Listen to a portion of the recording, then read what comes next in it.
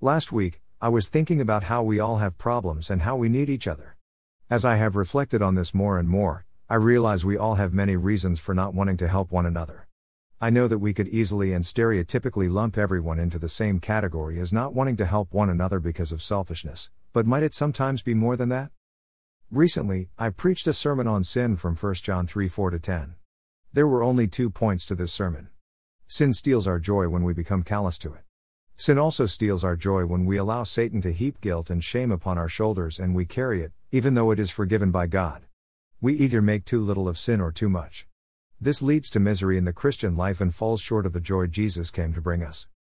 What does this have to do with caring for one another? I am glad you asked. For many people, they simply cannot imagine being used by God because of all the load of guilt and shame they carry around. It is like the story that I heard of a young hospital volunteer. Her pastor was visiting someone in the hospital in which she volunteered. He asked her how much time she volunteered at the hospital. She indicated that she volunteered about 30 hours per week. Since he knew that she did not work in any ministries at church, he asked her about it. Her response is like that provided by many people when it comes to serving one another. What did she say? She said, "I am not worthy to serve the church or help others because of the things I have done." Sadly, the pastor was unable to convince her that this was not the case. Too many times, we listen to the world tell us we are junk. We listen to the accuser of the brethren tell us God cannot forgive us. We listen to the lie God cannot use us.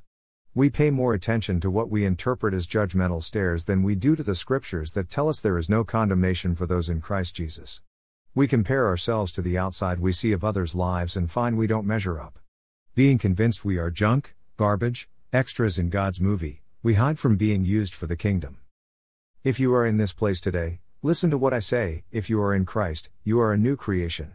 The old is past and the new has come. 2 Corinthians 5:17, you do not need to carry shame around from sins you have committed. You do not need to hide in fear that God may let you into heaven but could never use you on earth. God does not make junk. If he did, what would that say about him?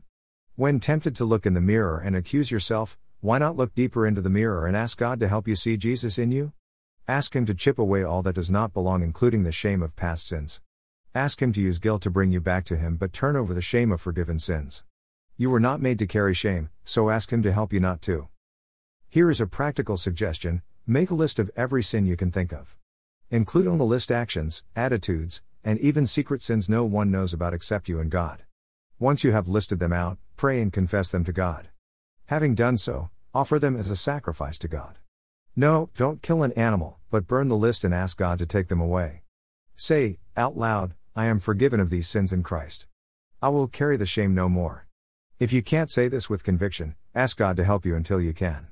Having done so, go and find someone and tell them you have been forgiven. Tell them you have turned loose of any guilt or shame. Keep telling them and others until you start to believe it.